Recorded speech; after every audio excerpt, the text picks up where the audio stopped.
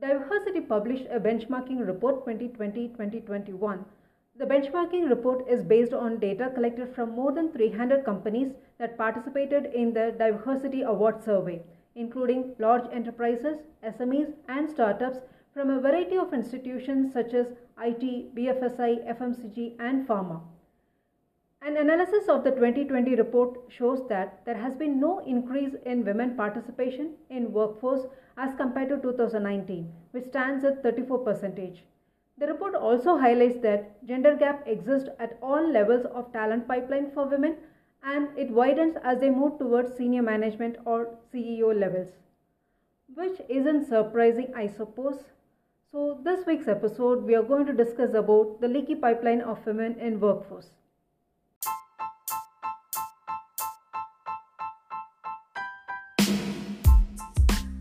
Welcome to the podcast Let's Talk Work Life. This is your host Pratibha Wilson.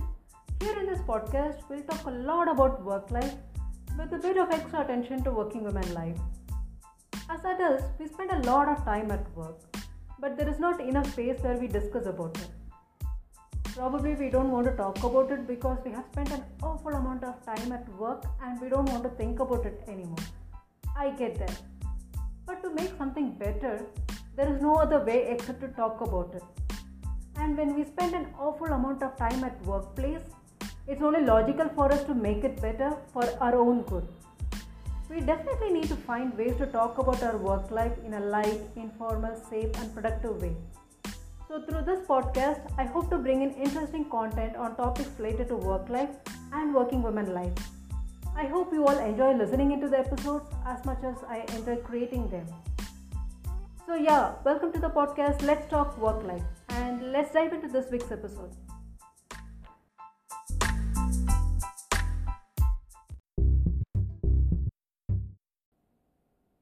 There are a couple of observations in this diversity report. It's called diversity report, not diversity report. Out of which I have picked two which are more relevant to the topic which we are going to talk today. One is about women returnees. India's workforce participation of women returning to work after a career break sharply declined by 20% in the year 2020.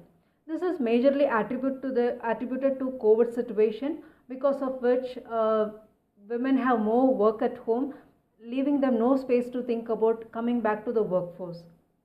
2. Women in tech. One of the sectors where gender disparity is easiest to spot is the tech industry. Women make up only 34% of the IT workforce in India, with majority of them under the age of 30. I suppose none of these findings in this report is surprising because we see it with our own eyes, like how many women do they come back and how many women colleagues do we have around. It is just that we expect this data to improve over a period of time, but it hasn't happened. When we talk about women leaving the workforce, the primary reason is caring for the kids.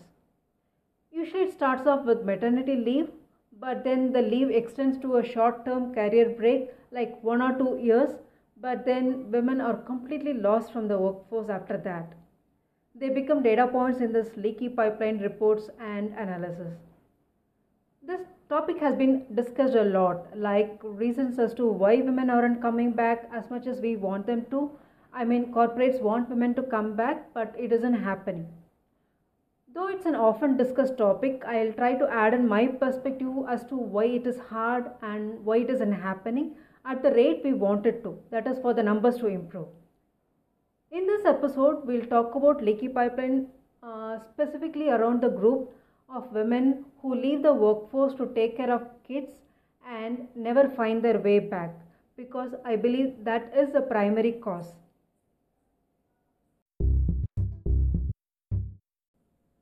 Now let's explore why women aren't coming back.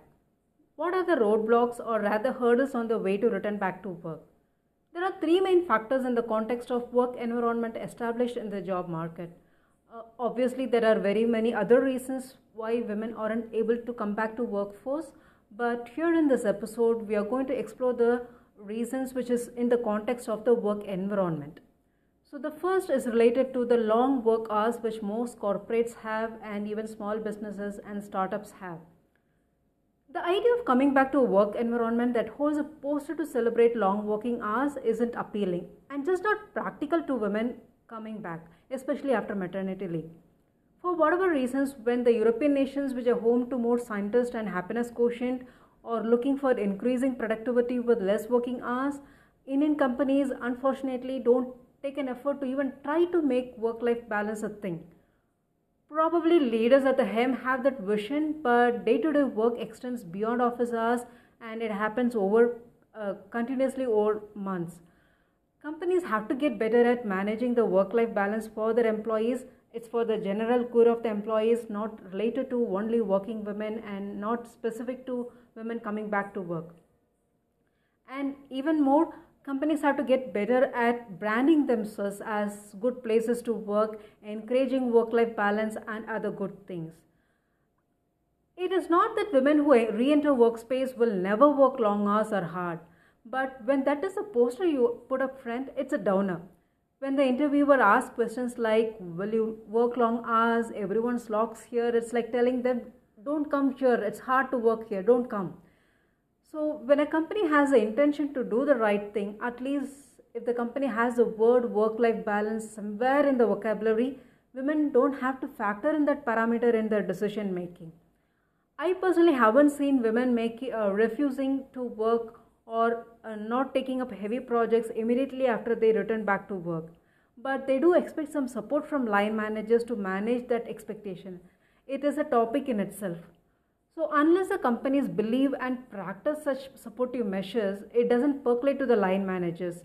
And immediate line managers make or break a company's inclusion policy and how it's implemented, whether it is implemented in paper or is it implemented in practice.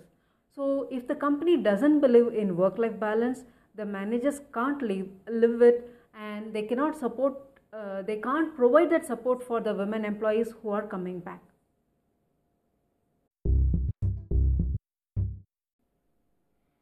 So the second point is the lost network connectivity.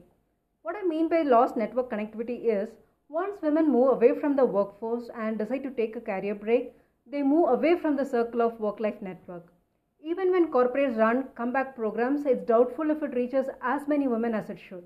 At best, it reaches the husbands in the company. If they are in sync with their wives to bring them back to work, the women will get that information. So for a woman, if not for her husband, and in rare cases, if they have spoken to their friends about getting back to work, they might not get that information at all. So mostly women in this phase of life where they have quit the job for the sake of the kids or totally lost in their children's world. They would have even forgotten how workplace life used to be, except for a few who take conscious decision to be active on LinkedIn or job sites.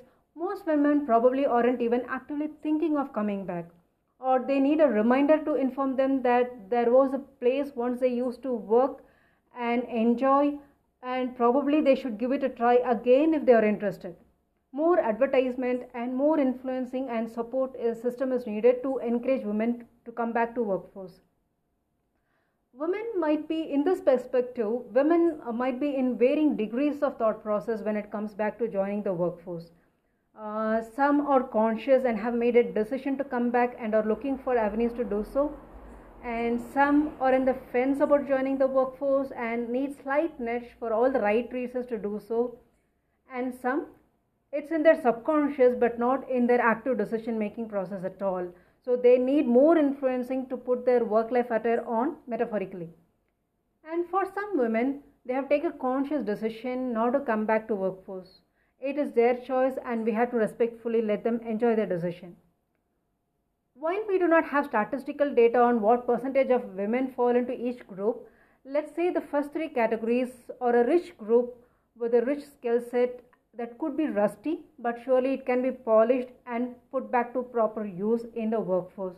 So that group needs to be contacted, communicated, networked with and influenced and supported to bring them back to workforce.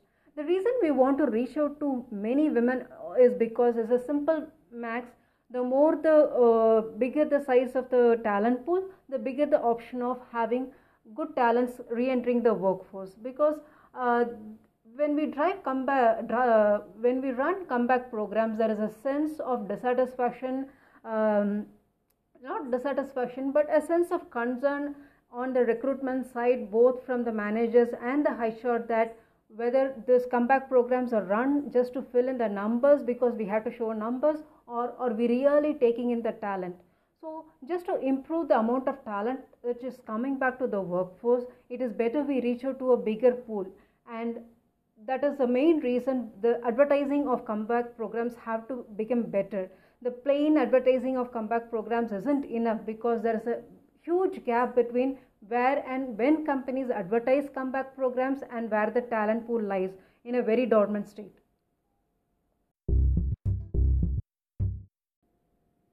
Interview process and support system. This is the third point about crossing all the hurdles. Even if women do attend interviews, there is no guidelines for managers and HRs on how to handle the interview. Like, what is a manager supposed to interview a candidate about who has taken long years of break? They have no recent work experience to quote from. Most likely their technical or subject matter knowledge is rusty. What is the level of leeway they can give to select a candidate? Like, I can select them, they have the potential to learn in future. Where does the interviewer get that confidence from? See, generally interviews work in this format. A particular candidate will provide responses to the interview questions. It would be in the range of 6, 7, 8 in a scale of 10. And usually the interviewers would take a certain amount of bet ranging from 30 to 40% to say that this person is decent or really good, they are going to do well in the job. Here it would be reversed. The interviewer, the responses might not be really sharp because of the gap. The responses wouldn't probably lie in the range of 6 to 6, 7 or 8. It could be less than 5, or it could be at 5. And the amount of bet a particular interviewer has to take will be in the range of 50 to 60%. They have to take a bet that she will learn in the future. So unless a candidate took an effort to upskill themselves, or it was a short break and they were able to prepare themselves well, it's hard for the interviewer to assess a person within the constraints. How do they gauge a candidate whether they have the potential? It is just that skill is rusty against no, the candidate isn't suitable at all. Even though interviews are made as subjective as possible, a fair amount of subjectiveness will exist.